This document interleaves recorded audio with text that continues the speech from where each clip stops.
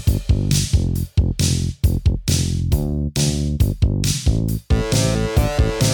got you into a Remington party. What's my thanks? It's on the hallway carpet. I got paid in puke. Lick it up, baby. I got paid in puke. Welcome to Season 7 of Paid in Puke Podcast. This season, we're going to watch and discuss every episode of Ryan Murphy's American crime story miniseries, Impeachment, starring Beanie Feldstein and Sarah Paulson and a bunch of other people. As you no doubt heard, you get to work in the West Wing as of this morning. You're going to be working right beside the people who run the world.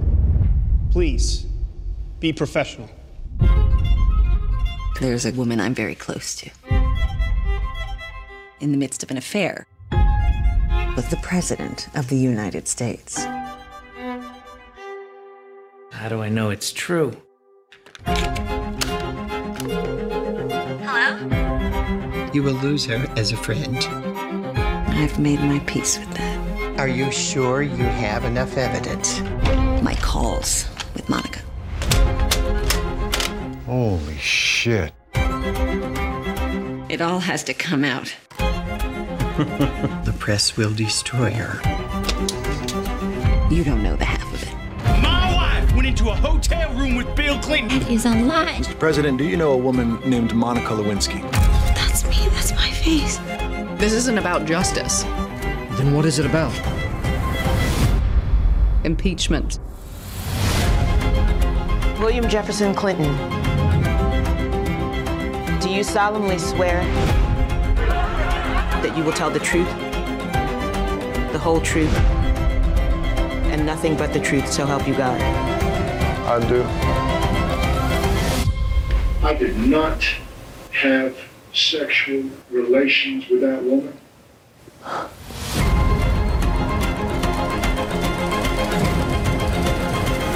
This show is based on the book A Vast Conspiracy by Jeffrey Toobin. I'm Jessica Baxter. I'm Annie Malone. And I'm Christina Barr. And we're going to begin at the beginning. A very good place to start. The first episode is called Exiles. It was written by Sarah Burgess, who's the showrunner, and directed by Ryan Murphy. It premiered on September 8th, 2021. Oh. A very special day. Significant date. It's my birthday. But I didn't get to watch it because I didn't have the right kind of television because it's so hard to watch television these days. Yeah. We have like the opposite of net neutrality with television. Yes.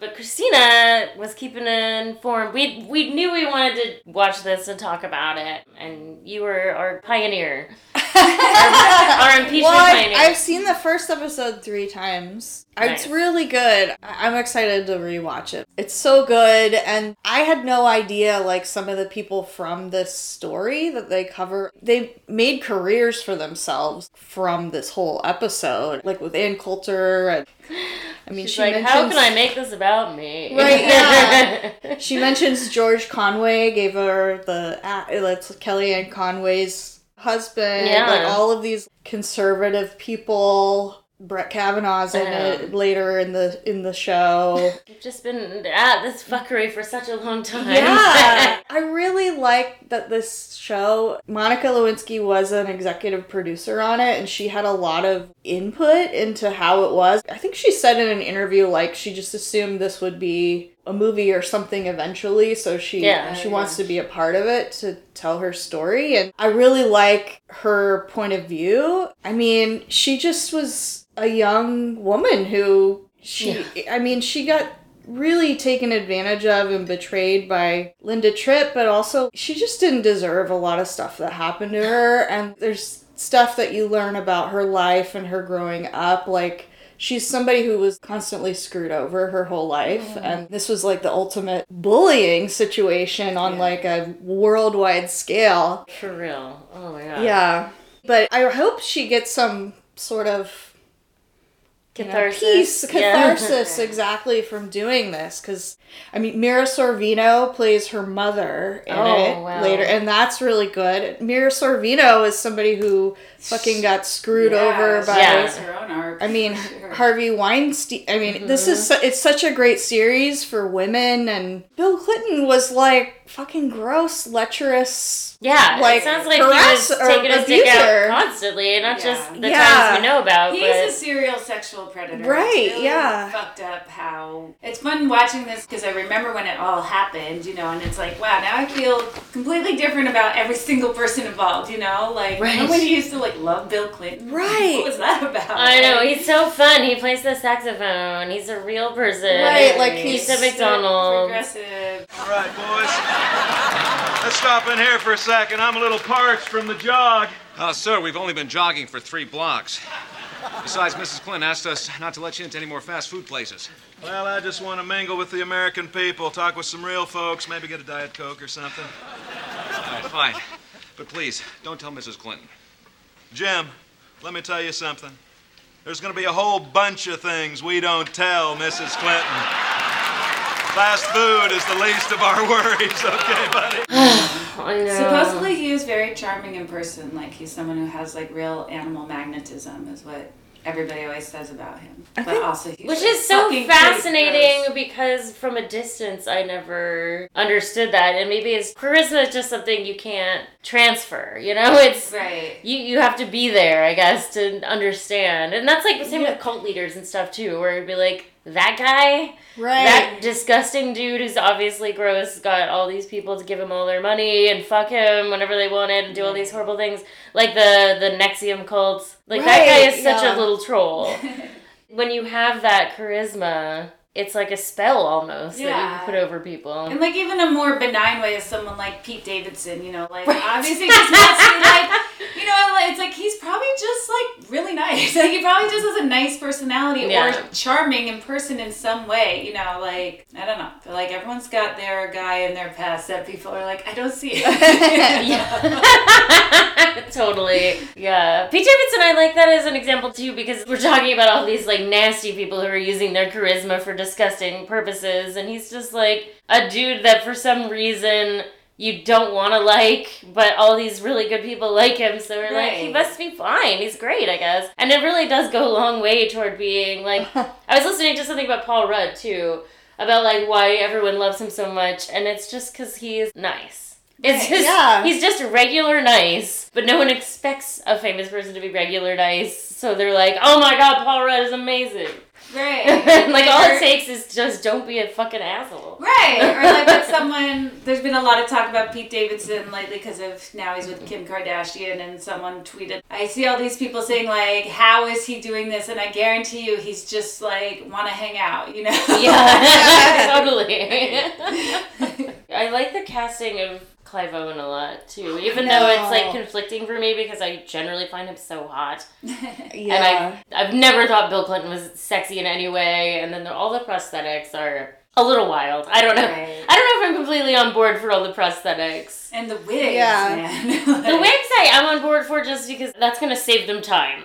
Because people really did have their hair like that, and it took hours. I guarantee you Linda Tripp spent a very long time on her hair to make her hair look like that. Yeah. The prosthetics for Bill Clinton was distracting for me at first. Well, I mean, Paula Jones even was like, really, is her nose like that important to who she was as a person? I don't know. Yeah, I feel like she had a way bigger nose than that for real, so. Yeah. She had a really big nose, Paula. I mean, but not that it's important, but you're right. I mean, it's like, do we have, like... I mean, I guess appearance is a big part of it all. Mm-hmm. So maybe that's what their argument was in the writer's room. I think so, because all these women are going to get dragged through the mud in the press a lot for their looks, you know, and I assume that was part of it too, like Paula Jones, you know, people... I'm sure tore her apart. Oh, we're supposed to believe that this guy went after her, you know, this, like, weird-looking... big-nosed Southern hick lady, you know. I mean, I think people's looks And then when you say it like that, it makes perfect sense. Like, of course he did. Like, that's Because he's preying on people he could get away with preying on. Right. We saw a little bit in this episode, like the press conference where it's like how the immediate response when someone talks about sexual harassment is like, well, what did you do to bring it? Why did you go up there with him? You say workplace, but you and the governor were in a private hotel room, correct? Why'd you agree to go up there? I just thought the governor wants to see me. That's an honor. So you expected what? A meeting on state affairs?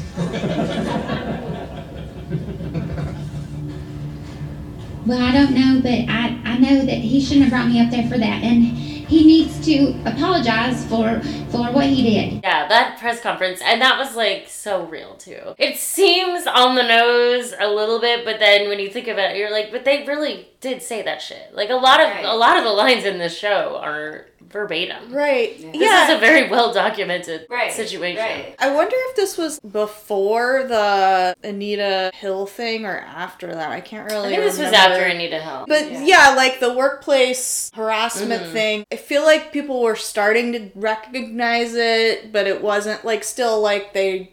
It is interesting that she struggles to find the terminology of sexual harassment. Bill Clinton presented himself to me in a very unprofessional manner.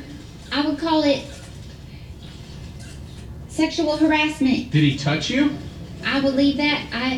I will not speak on that. Did he expose himself? I can't speak on that. They're still treating her like, well, what did you think was going to happen? You weren't in an office. We were in a hotel, and it's still like none of that. I mean, now you hear that happening like with a boss employee or that kind of power dynamic. It is harassment off the bat. Absolutely. Like that's all Harvey Weinstein did was like bring people to hotel rooms. That's where he had meetings. Yeah. And it seemed like it was still this time in the culture where it's like, no, explain yourself. Why were you there? Right. Or just flat out, we don't believe, like what happened with Anita Hill? We had this trial. It's like, oh, we don't believe you. You're on the Supreme Court. Right. Oh, Clarence Thomas wouldn't do that. I think it was really more like it doesn't matter that he did. Right. It's either we don't believe you or it yeah. doesn't matter, and it was obviously your fault somehow. Right. And then also like their whole incredulousness about it being a hotel room when the government itself conducts so much fucking business in hotel rooms. Right. Yeah. Right. There's so much government money spent on getting nice double suites at the Ritz. To do interrogations. What's going on in the Pentagon? Is there no room there for that kind of thing? Like, that's where business is conducted. It's the whole like Hamilton room where it happens behind closed doors. That is how the government is run, and it has always been run like that. It's a boys' club. It's a hotel room full of creepy dudes in suits. Oh my god. And like they're conservatives and Ken Starr are really gunning for Clinton, like we are going to take this guy down, and they saw Paula Jones in that tape and they're like, this could be a good lead for us. They hooked her up with like those high-powered lawyers. They're just like those Washington power play, is this anything? Like these watchdogs. It's totally, is this anything? How can we monetize this? Right. All Or it it's is. like, we care about this if it helps us politically. Yeah. Like it's totally, oh, conservatives think sexual harassment is bad. Well, it must have been a Democrat who did it. And it does happen the other way that like, a Democrat did it? No, it didn't happen. But that was just a misunderstanding, guys. Yeah. I mean, it's just insane, the hypocrisy. And I feel like has changed to an extent, but we definitely in the last couple of years saw people explain away things that were soups inconvenient. Mm-hmm. Yeah. So. Absolutely. I don't know. We're just kind of talking all over the place here, but hot proms? We can try to do like the regular format. Yeah, I feel like we should. Shut up. Hot probs is on. Oh shit, yeah. Do y'all have any hot props? I'm like, get some light bulbs. I don't like how dimly lit every scene is. I'm like, turn the lights on. Even she's in her own apartment. Like, why is it so dark in here? This is obviously an aesthetic choice of somebody, but I don't like such a dimly lit show. Well, that would have been Ryan Murphy, I guess. He's the director. That's what he wanted. That's his vision. He's definitely going for a vibe. Yeah. It'll be interesting. Does that kind of carry out through... I know there's different directors. This first episode, it really had a like kind of like a House of Cards vibe, like the Washington secrets and people being followed and the dimly lit The color palette is gray, yeah, blues, and you really notice then when someone like Linda's wearing a pink blazer. When you think of Washington, you just think of gray. Yeah. Like gray tones, grayscale. Yeah, I also kind of like it in comparison because you see Monica and she is this really friendly young person and she's working in these very conservative environments. Comparing her to Linda Tripp, I just feel like she's in this drab environment, but she's actually like a real friendly, nice person that wants to do a good job, and she's bubbly. I totally she's get her persona. I knew people like that aspired to be in government, really believed in democracy. Right. And that's where she's at. She's a young, optimistic, 23 is such a baby. She's an intelligent, optimistic, political idealist. Yeah. And she's working at the Pentagon, and that place is like a drab fortress. Yes, everybody there is so downtrodden. And it's kind of interesting to see that part of the government that is just, no matter who's in the office, there's a kind of drudgery to all of that work, I guess. Mm-hmm. And the fact that Linda Tripp thinks that she's so important and vital to the whole White House West Wing operation is just like, she's a narcissist and she has this inflated sense of self and self-importance. I'm a multi-decade veteran of the civil service, having worked at the highest levels of the executive and military, including a stint at Fort Bragg, during which I had top secret clearance working for a division of the Army so classified it technically doesn't exist. So, Delta Force. I can neither confirm nor deny. You're the office staff. Any president moving into the White House, this staff comes with the job. Right. And she thinks she's a White House player, but she's not a part of that world. Yeah. She gets the guy lunch and books his dinner reservations or whatever, you know. It's and like a personal assistant, basically. Right, yeah. Just how this whole thing unfolds, it's just like she really wants to be in the center of something. Yeah. And to be like this important and she's just... They did a very good job of illustrating her. She's a pathetic. Motivation. Yeah. She sucks so much. She's right. She's the only person who, my opinion didn't change in the last 30 years or whatever, you know. Any other hot probs? Did you have hot probs, Bex? I don't know if I did. Other than, I guess the prosthetics are really noticeable, but they're just a little distracting. I don't like that kind of thing where you just notice it every time. I want to get immersed in the world. And it's hard. Do you only notice it because you know who these people are? You know, it's like... Right. And I think with Clive Owen, it's noticeable. Even if you don't know it's Clive Owen and you don't know it's supposed to be Bill Clinton. Like, if you were just watching this movie totally blind, like, this is a movie about a made-up thing, like, I feel like you would still be able to tell that he has prosthetics. Absolutely. But it's more distracting when you know who the person is in real life. The voice is so good, though. Yeah. Clive does the voice really well. I haven't heard, I just heard the tiniest bit today. How was your first day? It's a good impression in the sense that it doesn't seem like an impression. It just seems like he changed his inflections a little bit and his timbre, but it's not like an SNL character, which is good. I think he's a really good actor. I like Clive Owen a lot. I really don't have any hot problems other than that. Next call. It's pretty well done. That was a pretty solid opening. Yeah, I have a lot of things that I loved about it. Yeah. You know? If we ever have a thing that's like not meaningful passages, but just stuff we like. Stuff we like. Well, let's do that now. Stuff we like. We can figure out something. I'm sure Veronica likes something at some point. There is literally a Heather's quote for everything, so we'll figure it out. You're beautiful. I liked how they set this scene in the 90s without beating you on the head with it. Yeah. It's just like someone has a pager, she's at step class, you see Jane magazine with Courtney Cox on the cover. I like that. Again, if you went into this not knowing what it was about, you would know from the early scenes when it takes place. Without it being so, it's something I feel like, especially when things are in the 80s, it's like every line has to be about your swatch or the Rubik's Cube or tape or something. Like, okay, I got That's true. Like, the 90s felt very normal when you were in the 90s, and there were definitely, weird things about it, but I thought that was very seamless. Like, unlike the noses, I really easily was transported back to that time. Yeah, definitely. Yeah, like the frozen dinners and the Slim Fast. And all the diet culture from that time is very familiar. And the clothes are so 90s. But they did a really good job making them tailors, whoever he gets. The Brian Murphy gets for his stuff is so authentic, I guess. It's like just, it doesn't feel like costumes. It's like they just got patterns from that time and recreated the outfits. Yeah. I think maybe they do that sometimes. Yeah, it's really like good. all the blazers, power suits, and the hair. Jesus Christ, the hair is like... Right.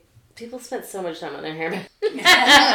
The diet culture too, just how it's like so pervasive. You can tell it's like on their mind all the time. You know, Yeah. when they show Monica eating lunch and kind of picking out her salad, taking things off her sandwich, you know, and you see her calendar, she has her weight written down every single day, and they're both, you know, with their lean cuisines and the slim fast. And when Linda Tripp talks about why she got moved from the West Wing or something, she was like, I was very trim then. Where were you when you were there?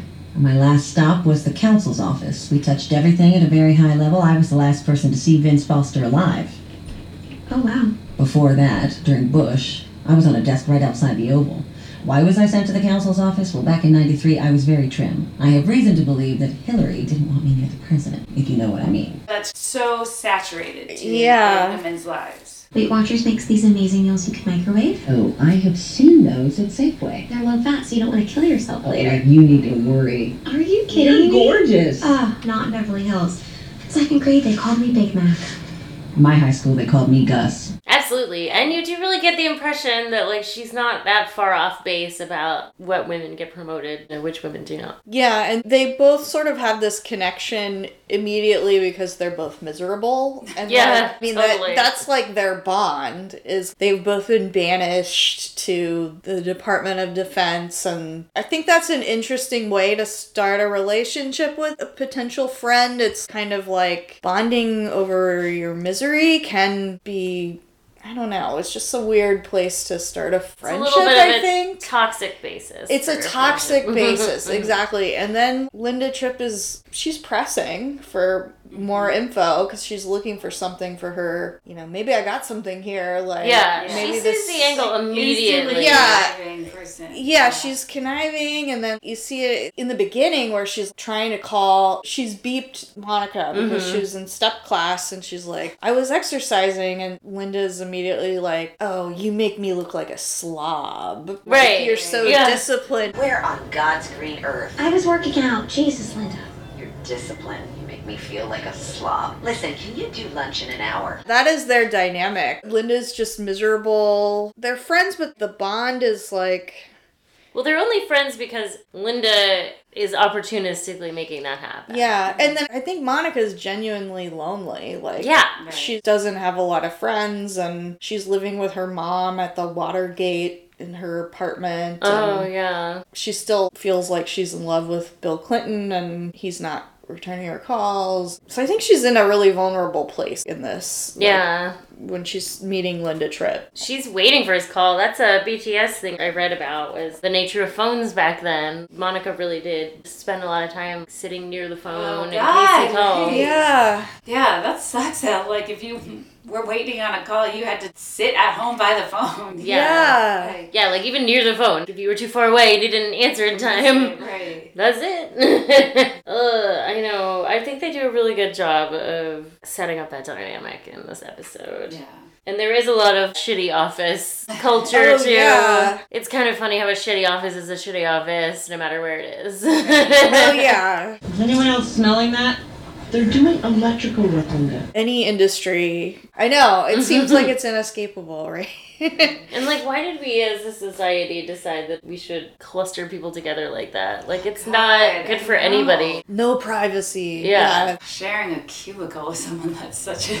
Yeah, like anybody, even if you would get along, it's Right. just no way to be. To spend Right. 8 hours like, a day. Just having your own cubicle is sort of insult enough. You know, it's like it's not a room. It's just a couple boards. You know? Yeah. Like, can't they just put one extra board in the middle so that you don't have to share a cubicle? I can hear you chewing. Yeah, this is how I chew.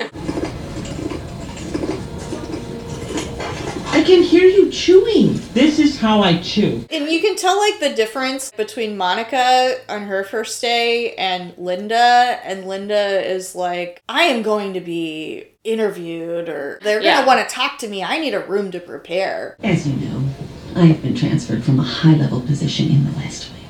I'll be blunt. I know too much about Whitewater. It's a near certainty I'll be called to testify. I need a private office so I can prepare. Oh, I see.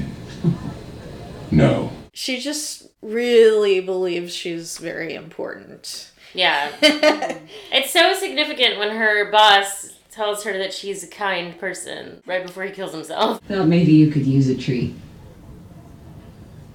You're a kind person, Linda. Yeah, and like, I don't know why, but the part where he's like, I left some for you on the tray. Well, I left some M&Ms on the tray. For you. Oh. Thank you. He half ate M&Ms and left her M&Ms on the tray of his half-eaten lunch. And she's like, that's you. how much, that's how important she is to him, I guess, you know? And she keeps saying, I was the last one to see him alive. And it's like, nobody cares. It's absolutely true that she is this person that no one does really want around, and she isn't significant really, and she wants to position herself there. You know what I've always thought? You're about as sharp as a marble. So you go ahead and drive home. I'm going up to the OEOB to talk to your superior because something very wrong has happened here. Linda, we tried to keep you. We went out of our way. We asked all around the White House. No one wants you here. I feel like it's a good portrayal because I am sympathetic to her. Like, she has definitely obviously had a hard life. Yeah. And a lot of it has to do with the profession and her looks. Like, that is, I don't know if it's worse than Hollywood, but it's very similar to Hollywood in the sense that it really doesn't matter how good you are at something if you don't look the part. Right. Oh, yeah. Or aren't charismatic. It's really a job requirement. Oh, yeah, definitely. I feel like DC is kind of a Hollywood situation. Lots of, like, powerful players. Well, that's what they always say is, like, politics is Hollywood for ugly people. Yeah, like... But still, it matters how you look. Right. Ugly people by Hollywood standards, you know, right. Like Hollywood homely. I feel like Linda Tripp, like, she refers to how kids called her Gus when she was growing up. Yeah. And it sounds like they've both been bullied about their weight and things like that. And then Linda Tripp, I guess her father was a philanderer. Then it was, like, known in the town, and I think that really affected her sense of, like, I'm gonna fix this. This man can't get away with this kind of thing, like with Clinton. I feel like I have sympathy for her, but I also feel like she's just such a narcissist. Right. It's like, in a way, it's like someone who sort of did, well, I don't want to say she did the right thing, but like at heart somewhere there is something, like Paula Jones had a lawsuit against him, and him lying about Monica did hamper that lawsuit. Somewhere in there, it's like, yes, this was relevant and meaningful, but I still feel like what she did was so fucked up, you know? Yeah. It's not quite like did the right thing for the wrong reasons, but there's something there, you know? Yeah, but she definitely has this firm sense of right and wrong, and she really felt like she was doing something for her country in some way. Right. She was convincing herself that it was for that reason when it was really obviously just to position herself as an important person. Right. It's like, I'm the hero of this story, but did she at heart really care about Paula Jones? Probably not. Yeah. Or even like sexual harassment in general. Did she really care about that? Yeah. No. Again, I think no. Right. Yeah, because it's probably like in my MBL, like, no one ever sexually harassed me, so you must have done something to deserve it. Of course, that's not what got you my job, is it? We all know why I'm being fired and you get to stay. You got my job because the president wants you around. You know that. And I know that. In fact, the president knows I know a lot. Yeah, she has this sense of, like, I've been in the White House for almost 30 years. She feels indignant about the Clintons are sullying this institution or whatever with Pizza Fridays. When the election happened and these people showed up with their total lack of respect for this institution and their obvious contempt for half the country, threw everything the sleaze.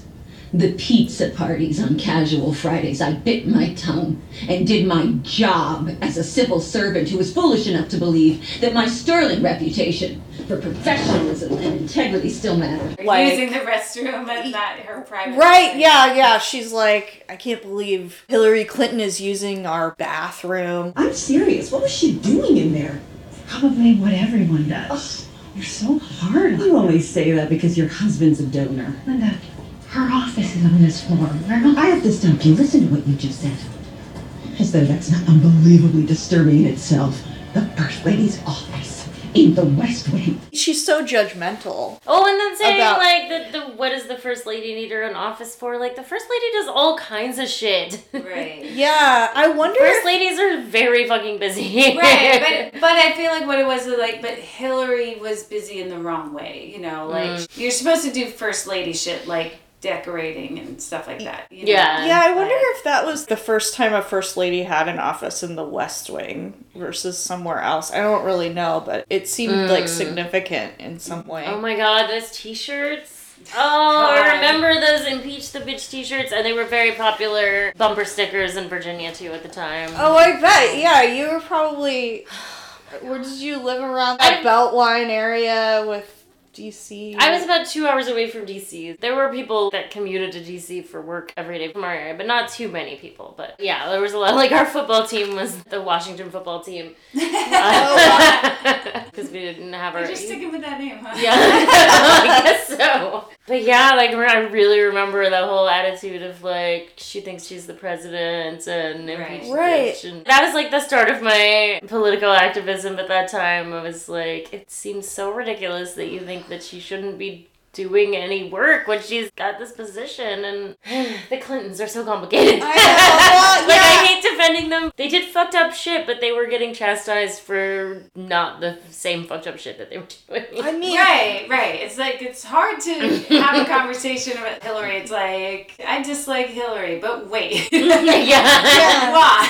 Yeah. I do need follow-up questions. I remember when he was running, they came to Gainesville to do a rally. My mom and her friend Alice, she has a daughter named Holly, they let us skip school and they took us to campus to see Bill and Hillary Clinton, and it was like an exciting time. There was something different about them. I remember my friend Holly had a Go Hillary sign, and I think that was the first time where I felt interested, or at least like excited about anything political. Yeah. Like, I mean, I was like 13. It was pretty cool seeing like somebody like Hillary seemed like, wow, she's cool and she's a lawyer too and she's done all this stuff too. I mean, but now like it's just... I think a big part about what this series is, at least the vibe that I'm going to get from it, is like remembering that it was like an exciting time in politics, like you were saying. And I remember that was the first election I voted in, was the 1996. Me too! I voted for Clinton. I made sure to register and vote in time so I could vote for Clinton in that election. I was so excited about that, and it was coming off of Bush and how horrible the war was. And it's just a cycle, right? It's just a cycle of every once in a while we get candidates where it seems like they're going to do something, and we're going to, and then the tide will turn, and then it's just still more the same shit. Yeah, it was just so easy to get wrapped up in the message of it all. Yeah. Like, these people were my parents' age, and they seemed cool or something. Like, they seemed like it was this new... I know, it's very they're telling not like that they George seem, Bush. Right, Like, they're not they like, were the fresh faces they were of like George Bush. It's so wild. Arsenio Hall and played saxophone. Oh my- I'm an old, so I voted for Clinton in 92. That was my first voting. It's like so crazy to remember that. And now, you know so much now, there's no way to go back to that feeling about the Clintons for me. No. Like, No. so, but for a window of time, they really captured something, you know? I mean, and it's like, you know, with Obama too, like that seemed like such an optimistic time. There's a well, that's because Obama ran as a progressive, but then didn't serve as a progressive. So there's a whole generation after us that's like, that was my first vote, and I was so excited to vote for Obama, and now it's like, again, you know, like, what a disappointment as a person and as a president, you know, and it's just like, it's just this is what always happens, that like you are excited about politics when you're young, and then you become jaded because it's like, Because it never changes. It always, like, and it's like you run as a progressive to get elected, and then you serve as a moderate for some reason, and then pretend even with my super majority, oops, can't get anything done. To Oh, maybe now we get lost the reelected. majority. Oh no, Yeah. you know how did that happen? It really is just Same a fucking pattern. We're gonna lose the majority because we didn't do anything with it, you know. And then it's like, oh, why are young people so jaded about politics? Like, I don't know. What a mystery, you know. Yeah. I mean, I wonder if our parents' generation have that with, like, the Kennedys or something, you know? Although that's a whole different thing, I guess. Yeah, there's, like, a big mythology, I think, with them. Way more than the Clintons, I think. Something about JFK. It's, like, this mythological... Charismatic as fuck. Thing. Right. Yeah. Which is weird, because you look at him, it's, like, not an attractive Same man. deal. You know, right? Same deal. Right. Like, somehow Marilyn Monroe, like, one of the most God. beautiful women to ever live. Right.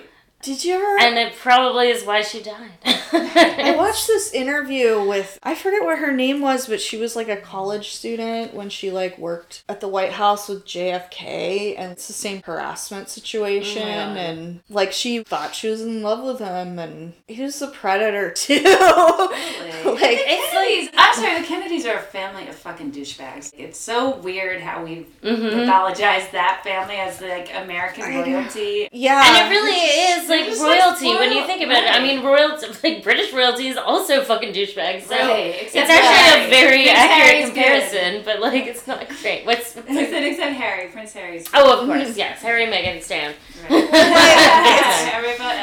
It seems like the Kennedy thing is like, is it Joe Kennedy or I don't know, the guy who's a congressman or something. He's just such a diluted Kennedy. I just feel like his brand is like it doesn't work anymore, and it's like that's old. Right. Sorry, we're done with the Kennedys kind of thing in this political landscape. I mean, it's like a big fraternity. They're just a bunch of bros. Yeah. I mean, honestly, the entire government is like, I'm loving the vibe so far because it really seems like it's just showing how it's all this like burning Rome situation. Yeah. Started burning long ago and it's just been smoldering this whole time and it continues to do so, and we really just need a fucking revolution, I guess. Yeah. Like, what's gonna fix this? And it's just amazing, like, how it's not really about fixing the country or making the country any better or people any better. It's all just, like, a power play. It's and all like, advancing your career. Like, it's all about advancing your career, staying in power, having these alliances. I mean, no political drama I've ever seen is ever about the work. It's, like, about the behind the scenes. That's what they do. I feel like that's their work, mainly. It really is. Their work is like keeping their job or getting another job. Right. And that's literally... Or getting money from lobbyists. Yeah. Right, yeah. Or like Nancy Pelosi, like officiating the Getty wedding. Disgusting. Right. Talk about tone deaf. I know. Not busy. Yeah, lots of free time. This is a good look for me. Oh my god. Wow. What a mess. Why is government? I've already started underlining meaningful passages in her copy of Moby Dick, if you know what I mean. Should we do some meaningful passages? Yes. I feel like I took so many notes. I was writing. Really well scripted. I love the script. My favorite meaningful passage from this episode is from Margot Martindale. Character actress. Character actress. I live like I got nothing to lose, Linda. I recommend it. I recommend it. I live like I got nothing to lose, Linda. I recommend it. I just love that. It's She's like not on scene much, but she is fire. I do feel like that's bad advice for Linda Tripp, though. She should not live like she's got nothing to lose. No. I mean, it is bad advice, but it's such a characterizing moment. Yes, for sure. And she's smoking. I know. The smoking section of the restaurant. Right. This big open room. This is not the smoking section. I really like when Paula Jones is... First, I just love the woman who plays Paula Jones. Yeah. We have to say for the listeners, she's the crying white lady in the Sack Lunch Bunch, which is my favorite 4 minutes of television ever. They're phasing out my department and I will lose my apartment. My mom is no support system. I like that guys can't resist them. Forgot to DVR Drag Race. My friend Elise peeked to my face. Some fraud made them freeze my Amex and then I ran into my ex. And some days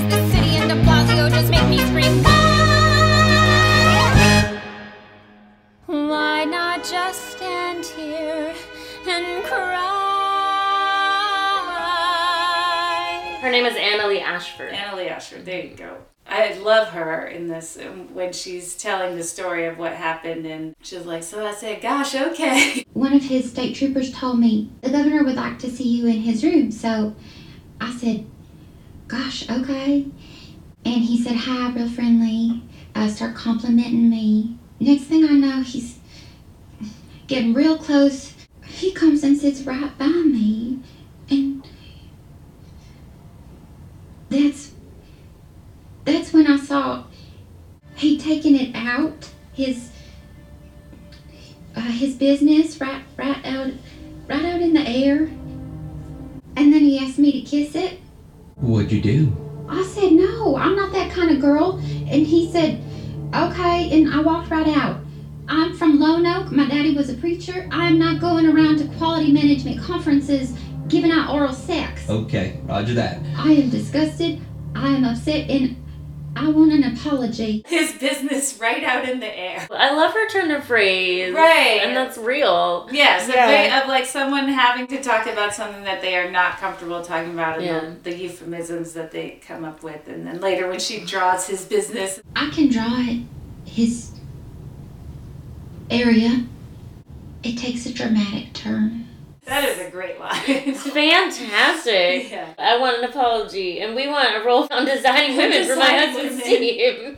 Oh yeah, and then the whole idea, like I could be a love interest, I could come back later. If there's chemistry, I could come back. Yeah, I could be like a love interest for Delta Burke. You know, maybe they could bring me back if the chemistry's good. Taron Killam was so good with her flight attendant husband who wants to be an actor. He really sucks as a husband, I think. Like he just he definitely key line of my wife. Yeah, that's like, such a telling red flag line when anyone is like blah blah blah my wife. And the whole thing, how he's basically mad at her because of like the actions of another man. That's a familiar, awesome thing. And like the part tells volumes, right? Speaks volumes. Right? Yeah, it's all like about him being shamed because of this story, and then this guy. Who are you?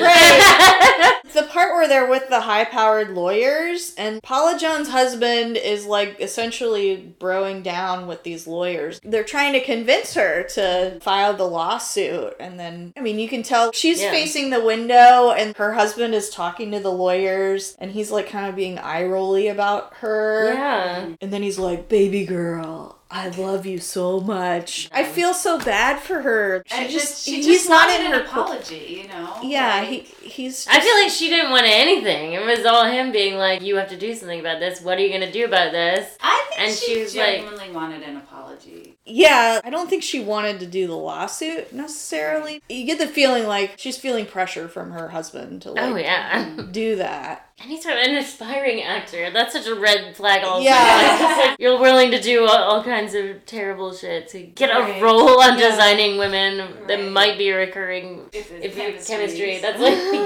That's really wow. I do love that his wife, Kobe Smulders, is Ann Coulter. And what little we saw in this episode, she's fucking nailed it. Yeah, she really has. Coulter, who sent you this? George Conway.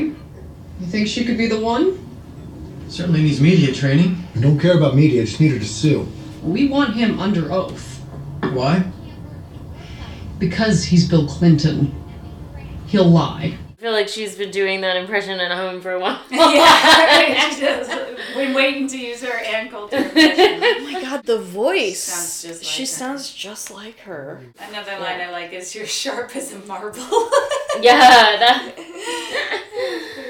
No one wants you. Like their little burn off there. Yeah. Oh, I really liked, I just felt this very meaningful when, what's her name, brought the documents in and it had a paper clip and Linda was like, we use staples. Right. Staples. It has a paperclip. We use staples. I was just like, oh wow, that whole tone and the we do that's triggering admin office stuff. Right. We use staples, like you fucked up on some stupid thing. Oh, that's gonna cost you. It's pretty relevant. Yeah. Yeah, like that's so important. Yeah. When the woman who she's friends with in the office, Linda trips emptying her office, and she's like, the president has no idea who you are. And it's like... Mm-hmm. That scene is brutal. Yeah. I feel really bad for Kathleen. I really like that actress, too. She was in... Yeah, she's great. Elizabeth Reeser. Yeah. That's her name. And then that's like after she asked for a job and she got harassed. Also, she asked for a job at Linda's urging, according to this, you know. It was like, you need to stand up for yourself and ask for a job, and then she gets harassed, but then she gets the job, and then Linda's terrible about it. Right. Yeah. It was your idea. I wrote, we gotta buy all this shit that Steve's like about the t-shirts. Hey, did you bring a credit card? We gotta buy all this shit. Right, that's another timely thing, that there would be a time where it's like you might not have brought your credit card with you when you went somewhere, you know? Yeah, that's charges. true. Yeah, and then like the line from character actress Margot Martindale about the book, like the kind of book she sells. She does big books, and she says there's a whole horde of Clinton haters in town, and they've all got a book. This week is CPAC. There's a whole horde of Clinton haters in town, and they've all got a book. Bimbos, ex-troopers, half of Arkansas is here. That sums it up. Like, that's what it's like there. Right. Yeah. Everybody's like, I got a book. And then just how much everyone did hate the Clintons. Still do. Still hate them. Oh, yeah. And I remember the Jennifer Flowers thing, too. That was really big. Yeah, the Whitewater thing, I did not know much about that, but I read that Vince Foster, he's a childhood friend of Bill Clinton's, and I guess he got a lot of anxiety and depression going through all like the appointments, and he blamed himself for the Zoe Baird thing. And the Clintons have a lot of old crony kind of like, it just seems like everyone who's involved with the Clintons has a crazy story. Yeah. They may not have done Pizzagate, but they definitely did some shady shit. They sure did, yeah. I know, it's so hard. I think it's like, there's so many valid reasons to dislike the Clintons, and then sometimes you're like... I know, like, why are you making things up? We Right, don't need to. right. They basically had slaves in Arkansas, you know, with their prison labor that worked in their home. Unpaid black men, like, in prison were their servants, basically. Jeez. Yeah, it's fucked up. Oh my god. Yeah, it's pretty terrible. Right. Do not condone that. Oh, man. I can't wait to talk about more of the episodes. I'm trying hard to keep it in. I wrote, is there anything in your past you don't want coming out? Yeah. That they said to Paula before she files the lawsuit. It's just also so fucked up. That's such a meaningful line to me, because it's true that, especially as a woman, you cannot complain about anything without your entire life getting turned upside down. Right, which is like not relevant at all to whether somebody sexually harassed her. Yeah. You know? And we just saw this, it's the same thing with Tara Reid. Tara Reid has some questionable things in her past. I don't see why that means that Joe Biden didn't sexually harass her. Absolutely. Get ready for a Like, smear. I wonder why women are so hesitant to report. I know, and like there's going to be a smear campaign against you. Yeah. And then with the Brett Kavanaugh, Christine Blasey Ford, there is no perfect victim. She got screwed, you know. And so interesting how it's just women too. Like, yeah, people still Kyle make Rittenhouse. Oh my god. How that goes for a white man versus a woman of any color. Ugh. What is going on? Right. Why are we so terrible? Yeah. The line, loyalty is very important to me. She tells Monica that. Yeah. At lunch, I thought that was pretty significant. Of course, nothing was worse than the day I was sent here, stabbed in the back by a fair-weather friend. I won't say more. Sounds awful. It was. Loyalty is very important to me. Of the shots of the scales of justice in the office. Like, that's just such a joke. I feel like there were a lot of scales of justice imagery in the OJ one, too. Yeah, I love the Just OJ what a one. joke the justice system is. How it really doesn't matter if you did it or didn't do it, or what, you know? It's like, that's not what we're here for. Yeah, and it has to be like this right moment in time. Oh, I'm sorry, no one cares about this anymore. Right, Let's move on. It's like you have to be right in the moment where people are going to pay attention to you or listen to you. And people with news stories, what news decides to show over and over again on TV is just so It has everything to do with ratings and Right. money. Yeah, they want What something they to can sell. get out of it. Yeah, it really is all just entertainment-based and money-based and has absolutely nothing to do with government or justice. Yeah. But it's under the guise of those things, when really those things just don't exist. I really do kind of feel like government is an illusion and justice is absolutely non-existent. And that's what we're going to talk about in this show. Oh, God. Wow. I didn't think this was going to make me feel great about the government, but... Well, yeah, I mean, it's... I guess they called it a witch hunt or whatever. Like, after Right. Yeah, and... That's what a witch hunt was. Right. And so triggering. I know. Yeah, remember when they held him underwater to see if he would drown, proving whether he was a witch? Yes. That's what happened to Bill Clinton. What are you talking about? Right, Absolutely yeah. how that went down. He's very much like, these people just go after whatever. And it's like, you did some shitty things. But then I wish that the reckoning isn't even coming from a place of justice. Right, they just want to bring the Clintons down. They don't care about people. It's true. When she said that there's a vast right-wing conspiracy to take us down, like, that was true. Yeah. But it was like, also, and you did some shady stuff, you know? It's like getting Al Capone on tax evasion or something. It's like, And then this nobody poor is good. young lady caught in the middle of all of it. I mean, I really do love Monica, actually. I love Monica. Yeah. I mean, I'm sure she's not like a perfect person, but she is very sympathetic, and I really do relate to her young idealism. Right. Yeah.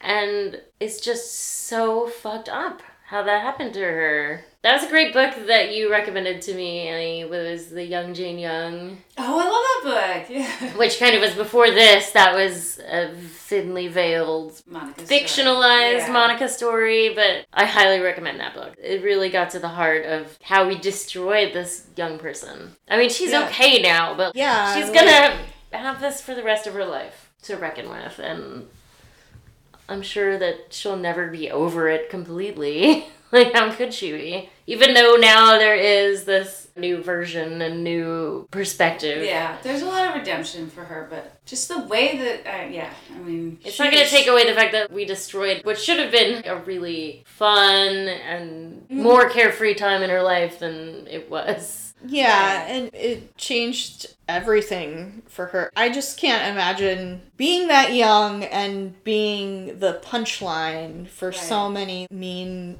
things on a global level. Right. Yeah. And I mean, it's just like, well, the whole world is like, you're a fat slut. Like, what? Yes! You know, like... How can you be a what did she 23-year-old? do? Like, remember being 23. Right. And idealistic and has an affair with this man that, I mean, literally the most powerful man in the world. I mean, you just imagine what that must have felt like to get attention from a man like that at that age. And then your friend turns on you and then the whole world is looking at you and pointing and saying, we hate you because you're fat. You know what I mean? Yeah. It's like middle school, but the entire world. The whole world, right. Yeah. That's so fucked up. Like, how is she okay? I Honestly. know. And if it had even been like 20 years later, like it still would have been bad, but there was a big title change with body positivity and sex positivity, you know, like there would have been that contingent still, but there would have been a lot more like, she's not really fat by today's standards, you know what I mean? But also fat is value neutral, but not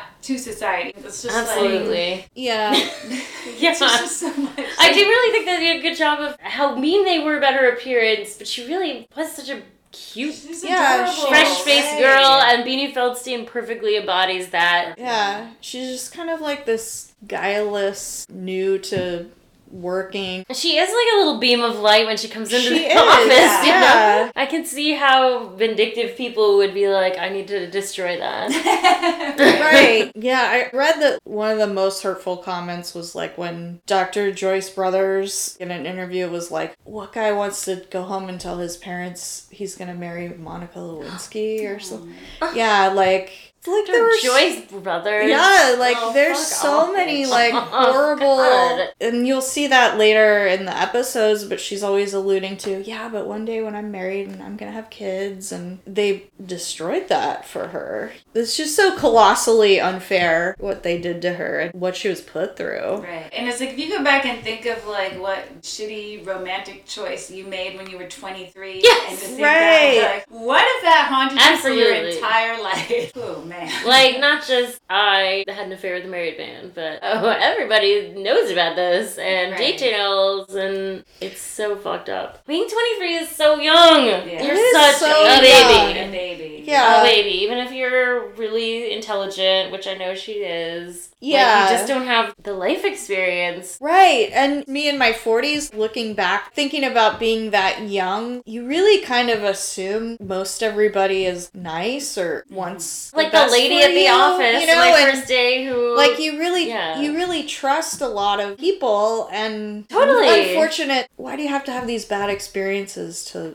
learn these things? I've had some bad experiences with people, and I'm just like, Yeah. wow, I was just so trusting. But it also is so fucked up that, like, you can't be trusting. Right, You yeah. shouldn't have to learn that lesson. You shouldn't- shouldn't have to learn that some people will fuck you over. Heather, why can't you just be a friend? Why are you such a mega bitch? Yeah, it's shitty. I wish there was a way around all that stuff.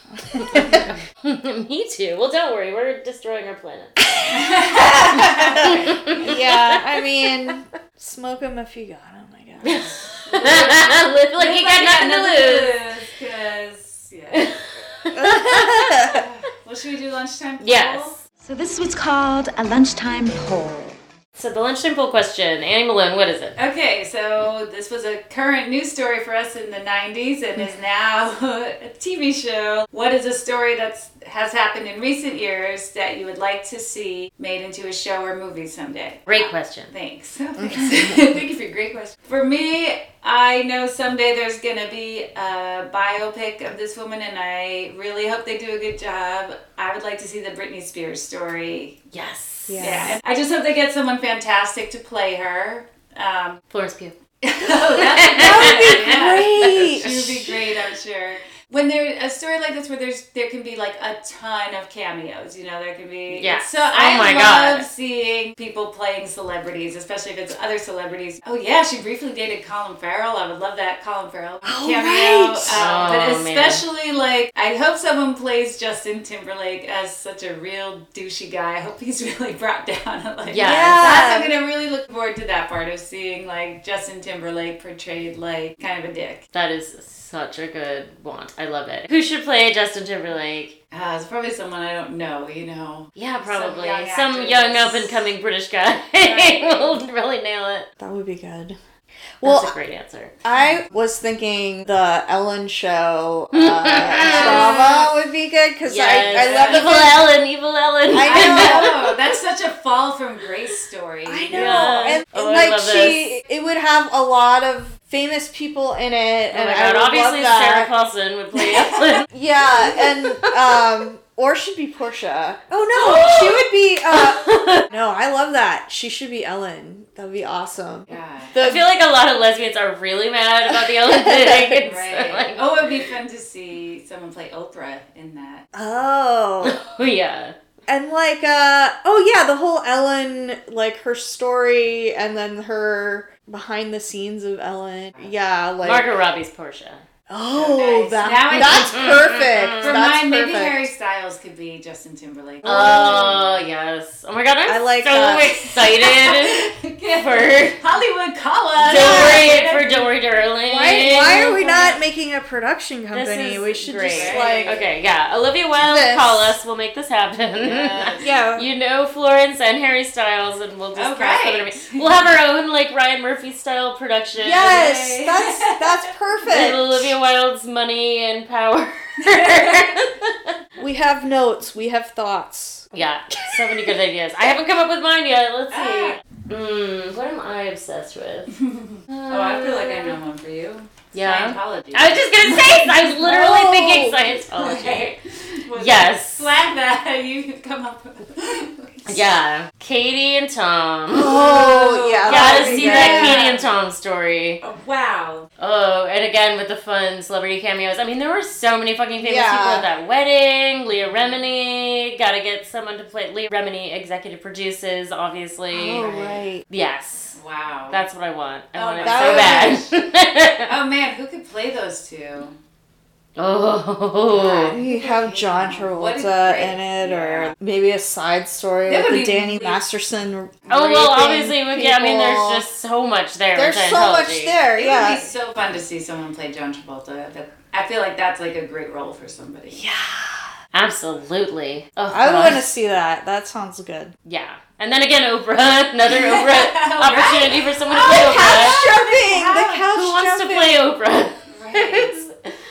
Oh man, I am so excited for these 3 movies. Nicole Byer. I want mine to have Nicole Byer as Oprah. She would be awesome.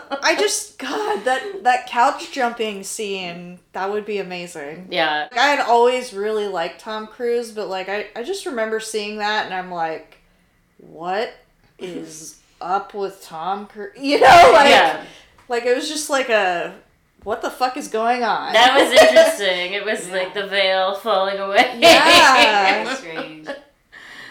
I know. It's really funny too because Scientologists are all teetotalers, but like they act like they're on drugs all the time. Yeah. What is going on there? I almost feel like drugs would help you people, maybe. Maybe some antidepressants. I guess none of them are medicated. They're super It's just a bunch of people with mental health issues who are not addressing it at all. Yeah, they're really against antidepressants. And in fact, since we're talking about Scientology, they have slaves. They have slaves that specifically just scour the internet for like Scientology shit. So you can't sue me because I'm not making any money. But like, I wouldn't be surprised. One of my listicles was about Tom and Katie, and it got pulled because Scientology threatened a lawsuit at this like fucking listicle company. That's what, like, I remember like early days of internet, like on IRC, Internet Relay Chat, which is like 90s internet, how I met my old boyfriend. And I do remember like on the message boards, anytime somebody like, and because the message boards I were on were like Hollywood gossip ones.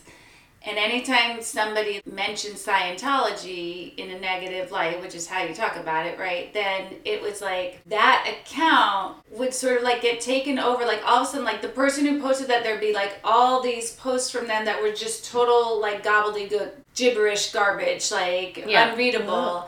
And I think somebody was like stepping, like, so that everybody would then block that person because it's like they're just spamming with this like right, yeah. I was like, why does this happen? You know, I was like so young and not like, why does this happen every time someone mentions Scientology? Then they just post a bunch of crazy stuff that makes no sense. There was something there. Oh, yeah, wow. Like, I don't know if it was like they created a dummy account that looked like it or what, but it was like definitely there was some trigger. Like anytime someone mentions Scientology, someone is on it, like doing. Yeah, they have teams of slaves in basements. Like literally, yeah. Maybe that is Anya, crazy. What do you think of Anya Taylor-Joy as Katie Holmes? Oh, I love it. All right, call us.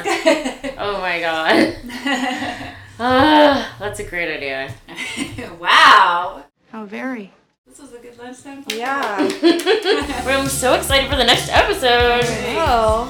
If you enjoyed this episode of Paid in Puke, please take a minute to rate us highly on your preferred podcast listening apparatus. If you did not enjoy this episode, no further action is necessary. Paid in Puke is hosted by Annie Malone, Christina Barr, and Jessica Baxter. Music by Silent Partner. Follow us on Twitter at PaidInPukePod, on Instagram at PaidInPukeSeattle, and on Facebook at Paid in Puke Podcast. Thanks for listening. Lick it up, baby. Lick it